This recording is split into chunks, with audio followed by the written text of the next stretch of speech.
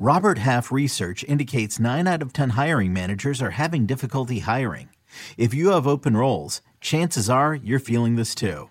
That's why you need Robert Half. Our specialized recruiting professionals engage with our proprietary AI to connect businesses of all sizes with highly skilled talent in finance and accounting, technology, marketing and creative, legal, and administrative and customer support. At Robert Half, we know talent. Visit roberthalf.com today.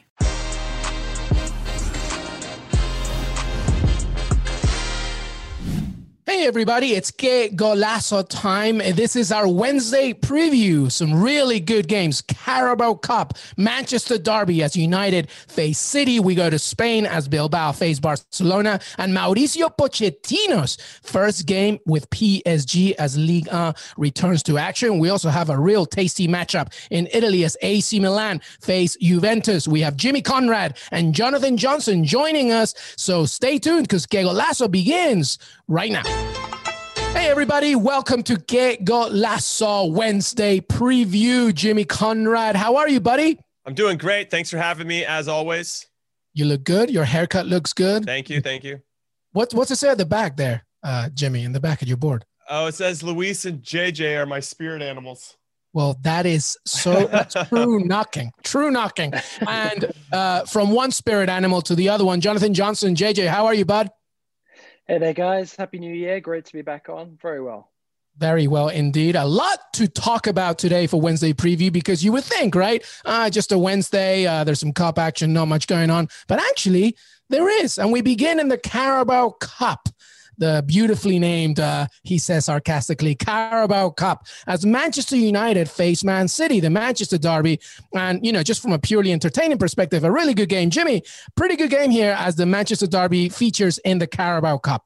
Yeah, I feel like they should rename it to the Don't Really Care About It Unless We Win Cup, because I think that makes a lot more sense. This seems to be a competition like a lot of these extra cups that exist in leagues around the world. You don't really pay attention to it unless you get to the semifinals. Like, all right, maybe I'll roll out my first team.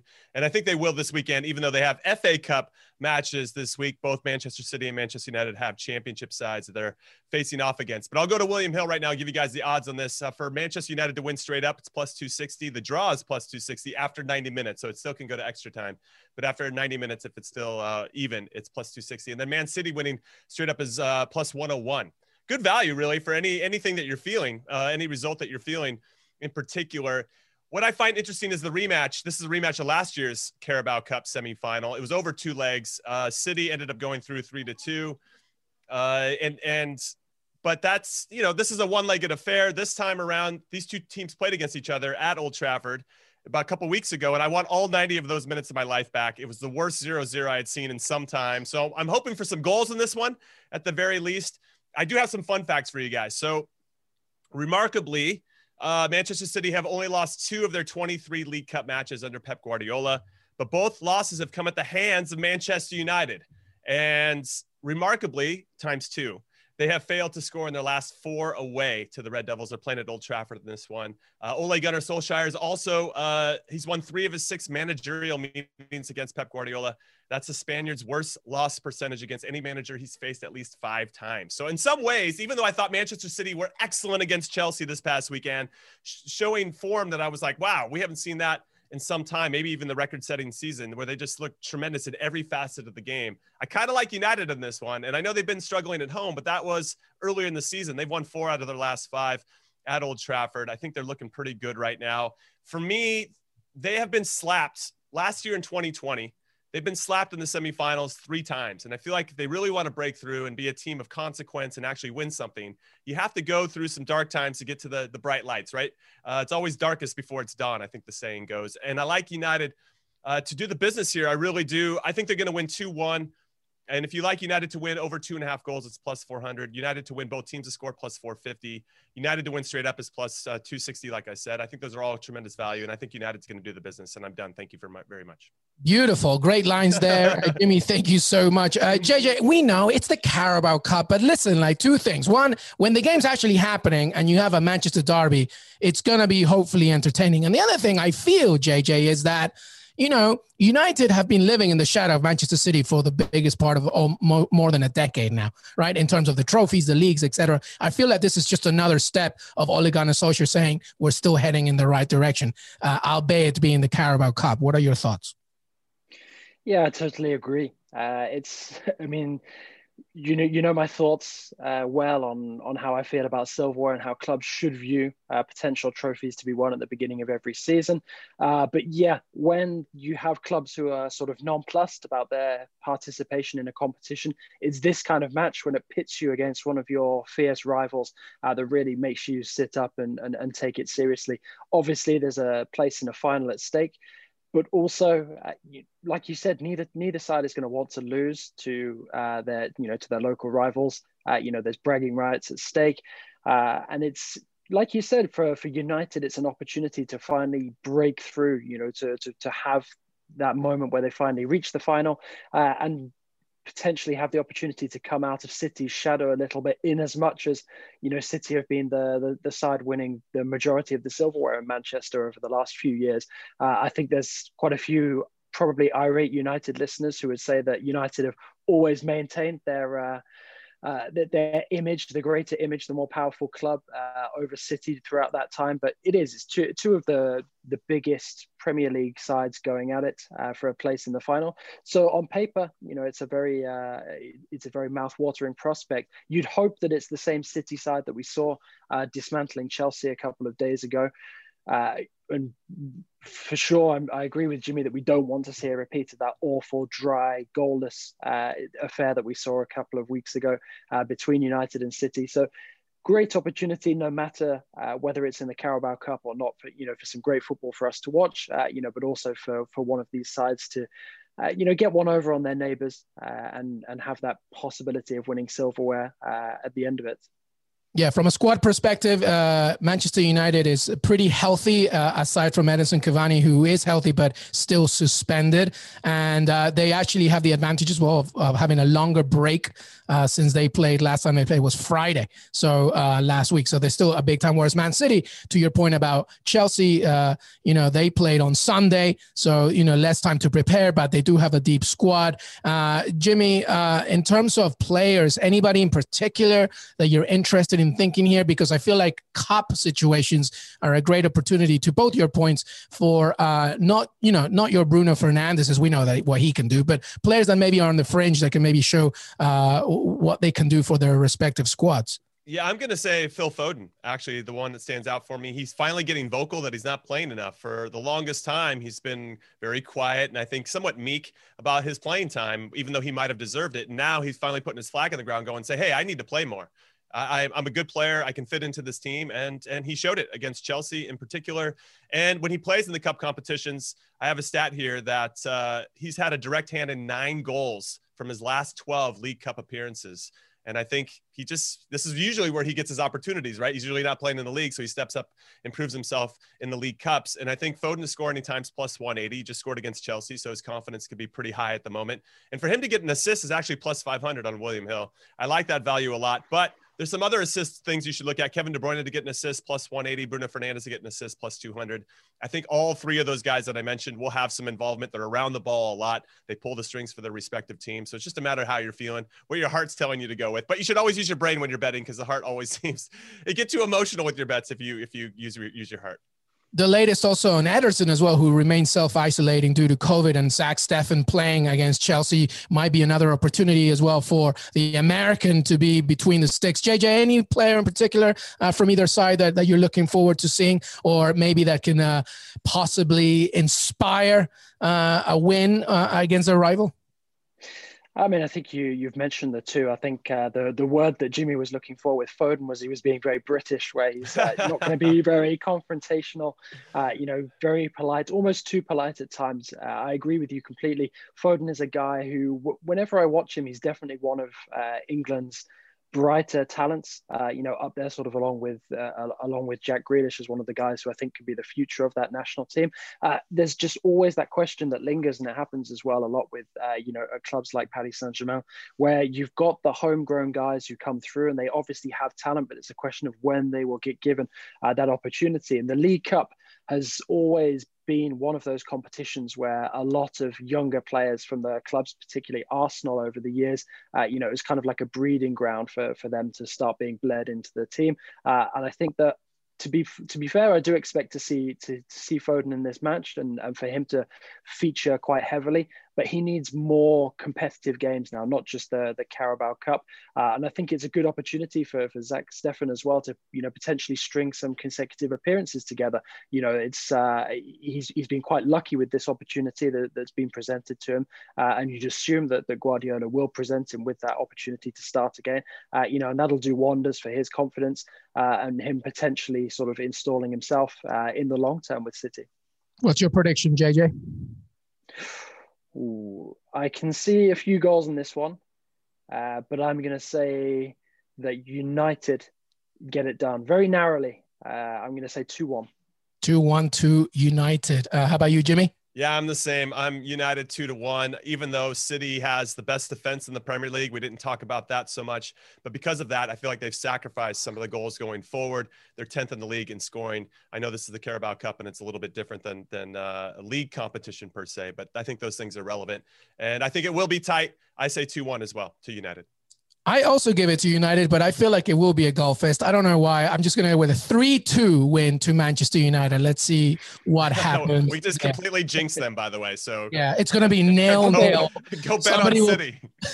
Nil-nil, 3 sendings off. Picking United by a goal, though. That's true. Yeah, that's true. So that means Man City will win. All right. When we come back, we will talk about the rest of Europe, including PSG, as they return to action with a brand new shiny manager. Stay right here. This episode is brought to you by Progressive Insurance. Whether you love true crime or comedy, celebrity interviews or news, you call the shots on what's in your podcast queue. And guess what? Now you can call them on your auto insurance too, with the Name Your Price tool from Progressive.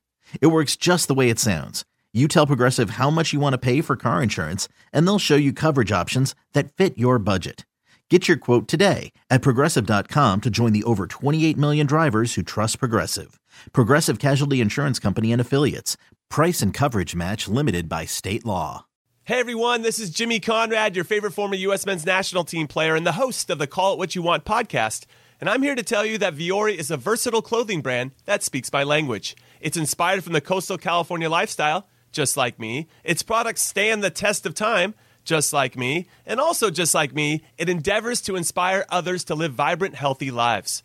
Vuori gear is designed to look great in everyday life while also being perfect for any workout activity. I'm currently rocking the men's Sunday Performance Jogger, and don't let the name deceive you. You can wear these babies any day of the week and in any situation. I'm talking going to the office, running errands, the gym, whatever your heart desires, because Vuori is an investment in your happiness. For our listeners, they are offering 20% off your first purchase. So get yourself some of the most comfortable and versatile clothing on the planet at Vuori.com/sports. That's VUORI.com/sports. Not only will you receive 20% off your first purchase, but enjoy free shipping on any U.S. orders over $75 and free returns. Again, go to Vuori.com/sports and discover the versatility of Vuori clothing. Welcome back, everybody, to Que Golazo. Jimmy Conrad, Jonathan Johnson. We're talking Europe. We're talking some matches on Wednesday. We've done the Carabao Cup. Now we talk about PSG as Mauricio Pochettino prepares for his tenure with the French giant. We have Jonathan Johnson right there from Paris, right there. He was there in the presser, albeit digitally, but listen to everything that Pochettino had to say as PSG prepare to face Saint-Etienne and really just their new journey with the Argentinian manager. So, JJ, what were some of the biggest highlights from this presser, and how do you expect PSG to face Saint-Etienne under Pochettino? Well, considering that it lasted over an hour, I think most of us were quite grateful when it came to a close. But I think it was very interesting. First of all, it was interesting that Pochettino had to fend off so many questions about the transfer window. The guy's been in the role for 3 days, less than 3 days, and is already facing tons of questions about Lionel Messi, Christian Eriksen, Dele Alli. But he was very obviously motivated and excited when he was talking about the possibilities of what he can do with this PSG squad. You know, he went into a bit of depth on what he hopes to do with the likes of Neymar, Kylian Mbappe, Marco Verratti as well at one point. So it was a very interesting press conference from a tactical point of view. And whenever he got the opportunity to delve into what he's actually, you know, hoping to implement on the pitch. So, you know, there's a lot to look forward to coming into this match against Saint-Etienne. Pochettino was giving credit to Claude Puel earlier, a coach he knows well from his time in the Premier League, who he's going to come up against, who's in charge of Saint-Etienne on Wednesday. And also Pochettino, I think, was surprised a little bit by the length of the injury list that has confronted him since taking over as PSG coach as well. There's a lot of players who are going to be missing for the game against Saint-Etienne. No Mauro Icardi, no Neymar, no Presnel Kimpembe, just a few of the names who will be absent. Rafinha as well tested positive for COVID-19, so he won't be there either. So this is an opportunity for some of PSG's more peripheral figures who are not fit, who are fit to stake their claim. And potentially impress Pochettino and win some points early on, because there are quite a few of those guys sort of kicking around the squad, and you know, some of those absences will create an opportunity for some of these guys to perhaps show that they're worthy of some sort of consideration moving forward.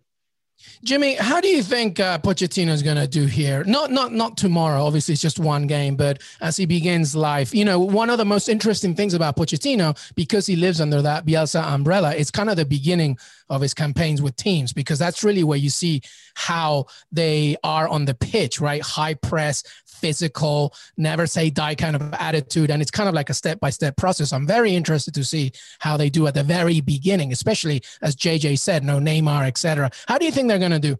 Well, I'm going to say that every team usually has that new manager bounce. And I think we'll talk about that a little bit with Athletic Bilbao. We talk about them in Barcelona. That's the other big game on Wednesday, because they have a new manager as well, Athletic.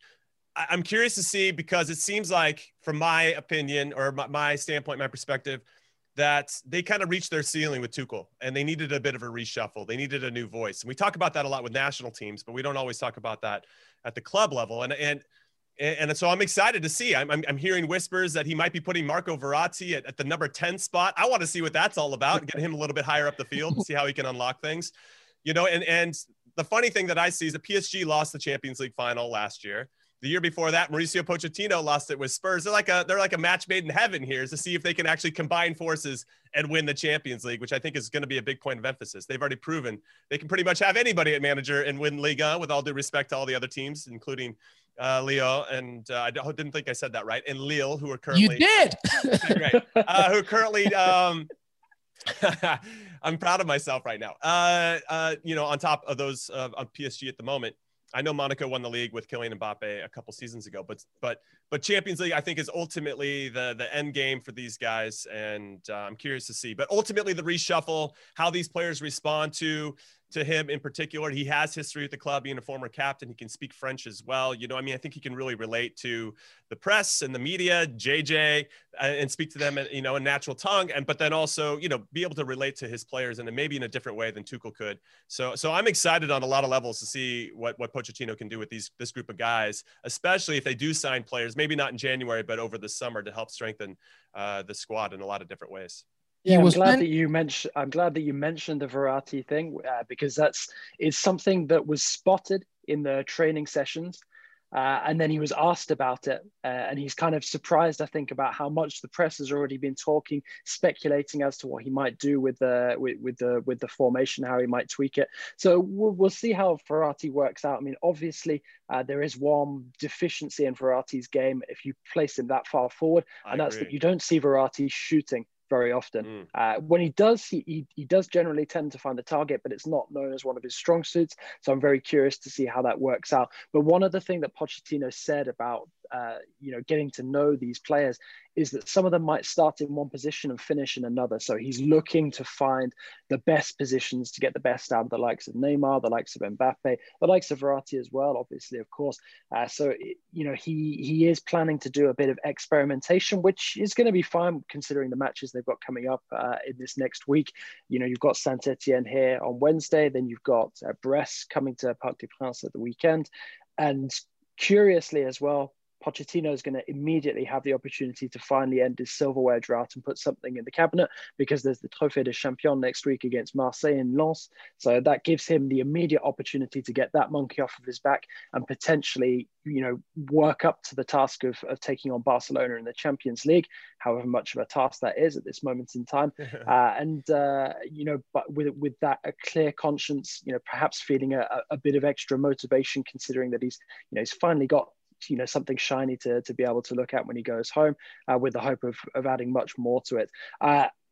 Adding to that point about the emphasis on the Champions League, that was one of the things that Pochettino went into great depth in during this unveiling. He was asked about the importance of the Champions League, and he held no punches. He admitted that it is a focus of PSG, I mean, for any big club at this level, and that it's something that they hope to win and win with style at some point in the future. And he hopes that he can add something that leads them to that goal, but also not letting up domestically and continuing to win everything that they can. So you can definitely take from this press conference that he intends to continue that domestic dominance, but wanting to add a bit of continental success to it as well. And one last thing I would say, there was an interesting interview with Thomas Tuchel's assistant coach, Zod Löw, over the weekend. And he said at one point that it basically became inevitable that PSG and Tuchel would part company. He said that he felt like it wasn't something that could work long term. So I think you also have to factor in that everyone in and around the squad at PSG has probably felt this way, since the Champions League run to the final and the defeat to Bayern. And it just begs the question why PSG didn't move to perhaps make this change a bit earlier. They've done it now, and Pochettino seems to be the right man for the right job at the right time. We'll have to wait and see if that's how it actually turns out. But it does seem like the position of Thomas Tuchel had become untenable in Paris, and that's why we saw PSG pull the trigger. Wait, hold up a second. Somebody, honestly, I'm so angry about that, because the thing is, we've been saying that for so long. I'm sorry, but it's Tuchel was never the man for PSG. It just wasn't going to fit. I'm talking to my grandmother in Peru. She's telling me that, right? It's just so obvious. And it's so frustrating sometimes when Leonardo and others or whatever, the board just sees, a certain style and they think, oh yeah, no, this is the man for us. Pochettino was so gonna fit. Maybe there was a contractual situation with Tottenham not allowing him to really have a conversation with PSG, but it was so obvious. So whatever Tuchel's manager said in that interview is 100% correct. And Tuchel himself should have probably seen that coming anyway as well. Right, Jimmy? I was just going to say, we all knew it right after he signed as manager of PSG. Well, this isn't going to last very long. He just doesn't fit. I don't feel like he ever fit. There were certain parts of his philosophy and methodology that I think maybe could move the needle a little bit, but he wasn't that exciting hire that was going to, light a flame under all these superstars that he has and really inspire those guys. And we've talked about it before, but Tuchel doesn't really just embody that type of confidence, I guess, that kind of swagger that I think this team needs. And I think Pochettino, though he maybe isn't the same way as a former defender like myself, and there are some conservative ways that you want to maybe approach things, but I still feel like he's going to give them the confidence to be themselves, and maybe a way that Tuchel wasn't. Yeah, that's it. All right, final question, just very, very quick. Dele Alli or Christian Eriksen, either one would fit in PSG, do you think? I know that Pochettino had to answer a few questions. JJ, let's go with you. Dele Alli or Christian Eriksen, former players with Pochettino, would they fit? I think that Christian Eriksen would be a better fit at this moment in time, considering the feasibility of the transfer. Ultimately, in terms of a playing style, Dele Alli is probably the one who would fit better into that squad. But it's going to be a question of how feasible the transfer is. And considering the financial restraints, I think that Eriksen is probably more of a goer right now, because of Inter's interest in Leandro Paredes. It's just a question of whether Pochettino feels that Paredes is an absolutely vital cog in this squad that he needs to keep a hold of. But I can't see PSG being in a position where they'll be able to add Ali this window. Jimmy? Yeah, I go with Christian Eriksen. I think that when you bring him in, because he's been humbled, I think, going to Inter Milan, he thought he was going to go there and be the stud, and it didn't work out for him. You say, hey, listen, I'm going to bring you in. We already have a pre-existing relationship. I know, we both know what to expect out of each other, But in this team, all I need you to do, you're an excellent passer of the ball, is I need you to unlock. We don't really have a number 10. We're trying Marco Verratti there. We're forcing him into that spot. And to JJ's point, he's probably not as good higher up the field. Eriksen can score from distance, but really just feed the ball to Mbappe and Neymar. Get those guys the ball in good spots. Let them be who they're going to be. Maybe join the attack late, crash the box late, and you'll get a couple goals yourself. I think you're going to get more, maybe Christian Eriksen to understand that role as opposed to Dele Alli, who just seems, I don't know, Dele Alli sometimes. He's a tremendous talent, but he's so up and down. I just don't know if PSG needs that type of inconsistency in their squad. Maybe he'd get a breath of fresh air by joining a new team with a former manager, but I like Christian Eriksen. I think he'd be a better fit for what they need. Just one thing that I'd like to add on that is when players generally tend to go to PSG sort of with their tail between their legs, having, in Jimmy's words, having been humbled, they generally tend to find a second wind. I mean, look at what PSG did for Angel Di Maria's career. Look at what they've done with Moise Kean as well so far this season. It's, PSG has a reinvigorating impact on some guys who have made a move somewhere and then have quickly felt disillusioned. So, I think for that reason, I agree with Jimmy that I think Eriksen perhaps makes the most sense at this moment in time. Yeah, and it's also the philosophy of the respective manager, right? I mean, Pochettino has a different system to what others may be used to. And also the answer in this probably fits in what Pochettino will do with Verratti if he's pushing him up and relying on other people to protect. We will see. All right, that was PSG talk. When we come back, our final part where we'll talk about AC Milan, Scudetto hunting league leader AC Milan against Juventus. Ooh, tasty matchup. And as Jimmy said, Athletic Bilbao against Barcelona. Stay right here. Welcome back, everybody, to Que Golazo. Jimmy Conrad, Jonathan Johnson, finishing our Wednesday preview episode. And we stay in Europe, a really great game in Italy, Jimmy Conrad, as AC Milan host Juventus. Really good one here. Yeah, absolutely. And they're meeting on Epiphany, which apparently I learned this. Fun fact, everybody. I'm a Wikipedia warrior, but it's a day of revelation and celebration. And I really feel like this is going to be a game that reveals whether AC Milan can be champions and actually win the Scudetto this season. Well done, Jimmy. I like that connection. Thank you very much. And Juve, they have 6 draws so far. They haven't really maybe found their best 11. Cristiano Ronaldo has scored over half their goals. You can feel that there's maybe an over-reliance on CR7, which is not a surprise. Usually any team that he goes to, there's a big reliance on what he brings to the table. And he scored 2 goals on the weekend against Udinese. So he's in good form. And I think that's going to be something for Milan to keep in perspective. What I find crazy, this is the craziest stat that I saw about this particular game. And I've seen it before, but I just need to remind everybody. In Milan's past 35 league games, they have scored 2 goals in all 35 of those. Whether they win, lose, or draw, it doesn't matter. They've scored 2 goals in their last 35 league goals. That's just wild to me. I think Juve is going to probably put a big emphasis on stifling that attack, even though Zlatan isn't going to play. Rafael Leao scored in this fixture last year when Milan won 4-2 against Juve.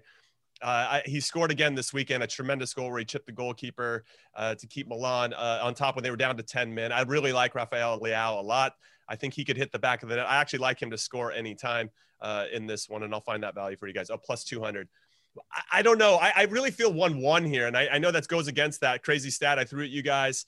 But I just feel like both teams are going to be kind of conservative. I feel like a draw wouldn't hurt anybody, obviously wouldn't benefit anybody, but I think against each other, like, all right, we'll take a draw. Plus 215 for Milan to win straight up, plus 225 for the draw, plus 135 for Juve to win. A lot of value here. So wherever you're going with, if you're going to double down on something, I would consider that. Here's a fun fact for you, though. With Sandro Tonali getting a red card in the last game, it looks like Rade Krunic is going to start. He's only had 2 starts this season, and he had 2 yellow cards in those games. If he gets a yellow in this one, it's plus 180. Because he's getting the start, I think he's going to get another one. I think he's due, and that's what he he's very aggressive in midfield. If you guys are a straight-up Cristiano Ronaldo fan, just to throw that out there, if you like him to score, Juve to win, and both teams to score, plus 480, I think that's pretty good value. Yeah, that's very good. Sandro Tonali, by the way, who's just a doppelganger of Adam Driver. If you don't believe me, just watch. Like, they look exactly the same. Look, I think a draw benefits Milan, actually, JJ. You know, they're top of the table. There's still quite a gap, 10 points between Milan and Juventus. Jimmy gave us some good lines here. Just some squad updates as well. Dybala apparently has a fever. We don't know if that's COVID related, so I'm not sure if he's playing. Morata will not be. I mean, Dybala's had COVID like what 20 times since this thing came along. So that's why Pirlo just said a fever. There's no other things. Morata is injured and he will not take part in this one. He's hoping Rabiot and Cuadrado will return. But Ibrahimovic, obviously the big loss for Milan, and Ronaldo, as long as he's fit, anything can happen with Juve. How do you see this game, JJ? Well, I don't think that Juve want to draw at all, because one of the things that I've been struck most by kind of keeping an eye on their situation over the last couple of weeks is not only is this their worst start to a season since like the mid 80s, Juve they rarely lose, but they've drawn 6 times already this season, and that's 12 points that have been dropped. That is where Juventus are losing the title at this moment in time. They needed to have turned some of those draws into wins. So I think that this is an absolute must win for them, especially with no Zlatan. I think the thing that makes a Zlatan-less Milan more threatening to Juve is that Milan are a younger, more vibrant side in certain positions. Juve are creaking. They're showing their age all across the pitch at this moment in time. I mean, just watching the match against Udinese the other day, I mean, okay, they ran out quite comfortable winners at the end of the day if you look at the score. But if you look at the way that the match unfolded, Udinese had an early goal chalked off because of VAR. They hit the woodwork twice during the match as well. It could very easily have been a completely different story. We saw them ripped apart at home by Fiorentina as well, a team that you wouldn't have expected to go to Turin based on their form and perform well. So this is a big, big game for Juve and for Pirlo, because I don't feel that this audition for him to keep the coaching role on a permanent basis after this season, or a long-term basis, is going particularly well at this moment in time. Yes, of course, there are issues with the squad, but for me, it feels like it always kind of felt like he was kind of a holding coach, somebody to keep in place for a season while Juve worked on the guy that they potentially hope will lead them for the future. And I think that they're now in a position where they absolutely cannot afford to draw any more matches, dropping further points. And coming into a game like this, especially when you consider that they've also got Inter just around the corner as well, which is another top of the table clash. They absolutely need to win both of these games, because even winning those matches and their game in hand against Napoli doesn't guarantee them getting back into top spot. Yeah, and the biggest issue here is that it's not just any manager, it's a legend, a club legend in Pirlo. So it's kind of like the Lampard-Chelsea situation, how do you handle a problem like a former club legend? All right, so Jimmy, you have a draw. You're staying with that draw. You may be swayed. I don't know. I do agree about the youth situation. I mean, obviously, Weston McKennie, Chiesa, etc., De Ligt at the back. But, there's still also issues with Chiellini and Bonucci as well that can be exposed to pace, which is exactly what AC Milan have. Yeah, I do think that Rafael Leao is going to have some opportunities in this game. He is a 21-year-old up top. I think he's learned a lot from Zlatan. I think the whole team has. A lot of the younger players are kind of learning how to be a good professional, but also be confident, especially in tough moments. Obviously, him being out and some other players being out, they've still stepped up and remained on top of the table. And I think that is a testament to what Stefano Pioli, the manager for Milan, has done and instilled in this group, despite going through some tough times, especially him in particular, who was on the chopping block for many months, but still figured out a way now to get them where they are. I like both teams to score and the draw, plus 265. I like that one a lot. If you guys are thinking 1-1 and it's under 2.5 goals, it's plus 310. But if you say it's a draw and it's the over, plus 800, so 2-2, I don't really feel like 2-2 is too far-fetched between these two sides. I know you can make a pretty strong narrative for Juve having the must win, and I get where JJ's coming from. And I think Milan have, to your point, Luis, have more than enough, talent to get the win as well, which means it's going to settle in a draw. I feel like that's just what happens in Serie A. So that's kind of where I'm leaning at the moment. And those are there's some good value there. And I wouldn't mind throwing $10 at the plus 800 at the 2-2, to be honest. Yeah. What do you say, JJ? What's your score prediction? You know what? I'm gonna put a cat amongst the pigeons. I think that it's going to be tight for a period, and then I think something's going to happen, and Milan are going to pull away. I agree with Jimmy. I can see a 4-goal encounter, but I'm going to say a 3-1 win for Milan. Wow. I'm going for a stalemate. 0-0. I just. Oh no! I'm being so boring today. Catenaccio is dead. It's been gone for years. It is. Oh my God. No, I just listen. I don't know. To be fair though, the last draw between both these sides was back in 2012. So historically, it's not like a draw is something they'll say, but I don't know. I just think, I hope it's not. I don't want it to be. So maybe I'm doing a counter argument here. All right, let's move to La Liga. As Jimmy was mentioning, Athletic Bilbao have a new manager. Former Valencia man, Marcelino takes over. Now they're hosting Barcelona on Wednesday. Jimmy, what do you have here? Well, let's start with the line. Athletic plus 333 to win at home. Obviously, they've made their San Mames, their stadium, a fortress in a lot of different ways. Plus 275 for the draw, minus 125 for Barcelona to win. For everybody that's unfamiliar with these lines, you have to bet 125 to win 100. You have to bet 100 to win 333, and so on and so forth. I really like this change at manager. Garantano, unfortunately, they've only won 2 out of the last 8 Athletic. I like Marcelino a lot. I thought he did very well with Valencia. He had a falling out with the board over who was going to be captain. He wanted a longtime player to be there and to remain captain, and apparently the higher-ups did not, and that was the start of a lot of issues, I think, or maybe just revealed a lot more issues than maybe there was initially. So he got fired, but he led them to the Copa del Rey in 2019. They beat Barcelona in the final. Kevin Gamero, I'm a big fan of. And I don't say his name right, Kevin Gamero. Whatever. I'm trying my best. That was my New Year's resolution, everybody. But he's French, right? So Gamero. I'm doing my best. But yeah, so he did well with Valencia. I'm glad to see him resurface a little while later with a good club with Athletic. With Barcelona's perspective, actually to bring back a theme I said earlier, I think that Athletic are going to have that new manager bounce where everybody's going to try to impress.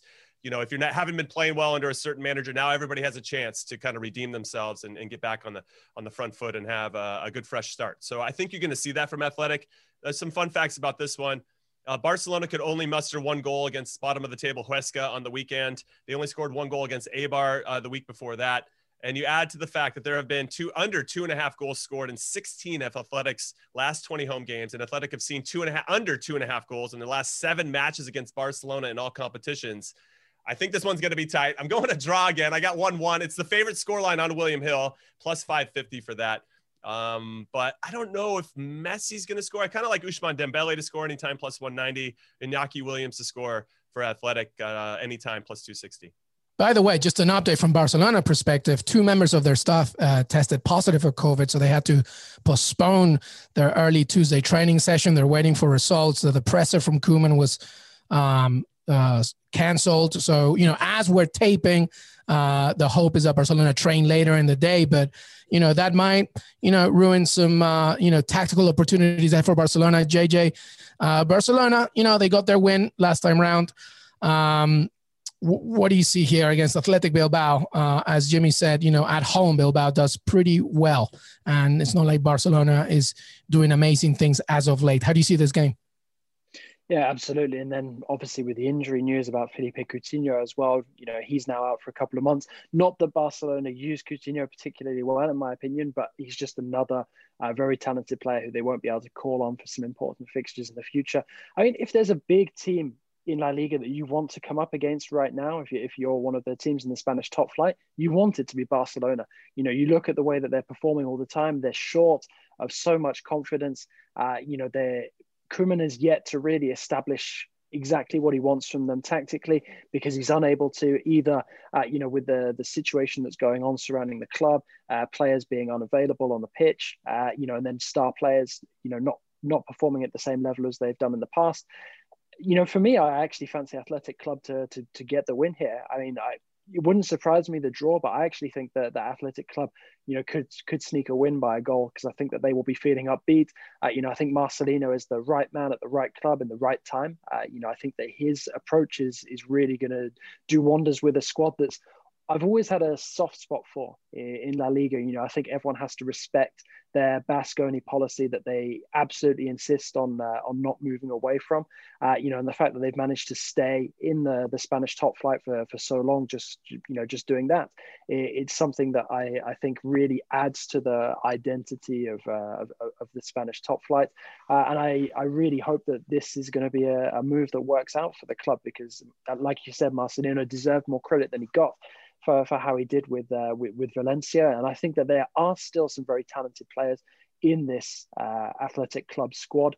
It's just that they needed a new coach to come in to sort of, show exactly what they can do. And this is the perfect opportunity. No lack of motivation coming into a clash against a vulnerable Barcelona side, playing at home as well, where they feel most comfortable. I definitely can see them getting the result. Yeah, and listen, I don't want Barcelona fans to get angry at us, okay? Okay, you're in a 6-match unbeaten run. That's fine, but it hasn't been impressive is the point. And you're still 5th. However, the win, obviously, with other results going your way, takes you to 3rd. But to both Jimmy and JJ's points, this Athletic Bilbao could fancy their chances here. New manager, Marcelino, is a very good coach. They're at home. So it's not crazy to suggest that, Barcelona's 6-match unbeaten run could come to an end here. All right, give me your predictions here.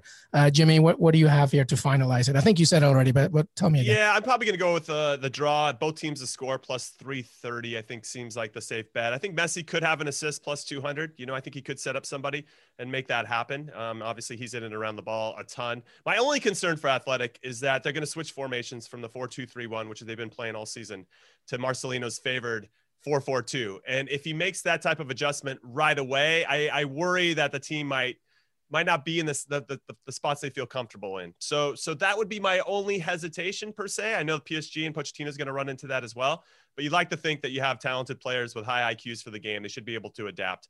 I think just given historically, this game's always pretty tight. I'll still stick with the 1-1. How about you, JJ? I'm going to go 2-1 to Athletic. Yep. And listen, I'm Peruvian, but if you go way, way, way back, Echegaray is from San Sebastián in Bilbao. So I'm going to go with Athletic Bilbao and a very tight 1-0 win. Wow. And Barcelona's unbeaten run will come to an end. And obviously I will be wrong, and you can all laugh about it later in the week. All right. That's all the time we have for Jonathan Johnson. Thank you so much, buddy. Thanks a lot for having me on, guys. An absolute pleasure. What better way to kick off 2021 than with you guys? Oh, man, listen to you. I don't pay your wages, by the way, so you don't have to say that, okay? Oh, I'm feeling all warm and fuzzy right now. Thanks, JJ. Jimmy, thank you, brother. Thank you, Luis. JJ, always a pleasure.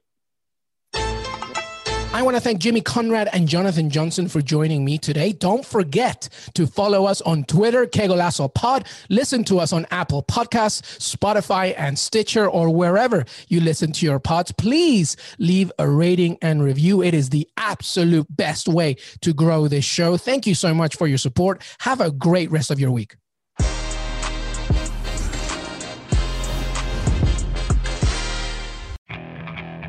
Okay, picture this. It's Friday afternoon when a thought hits you. I can waste another weekend doing the same old whatever, or I can conquer it. I can hop into my all-new Hyundai Santa Fe and hit the road. Any road. The steeper, the better. Because my all-new Santa Fe is available with H-Track all-wheel drive, so I can hit the trail without a worry in the world.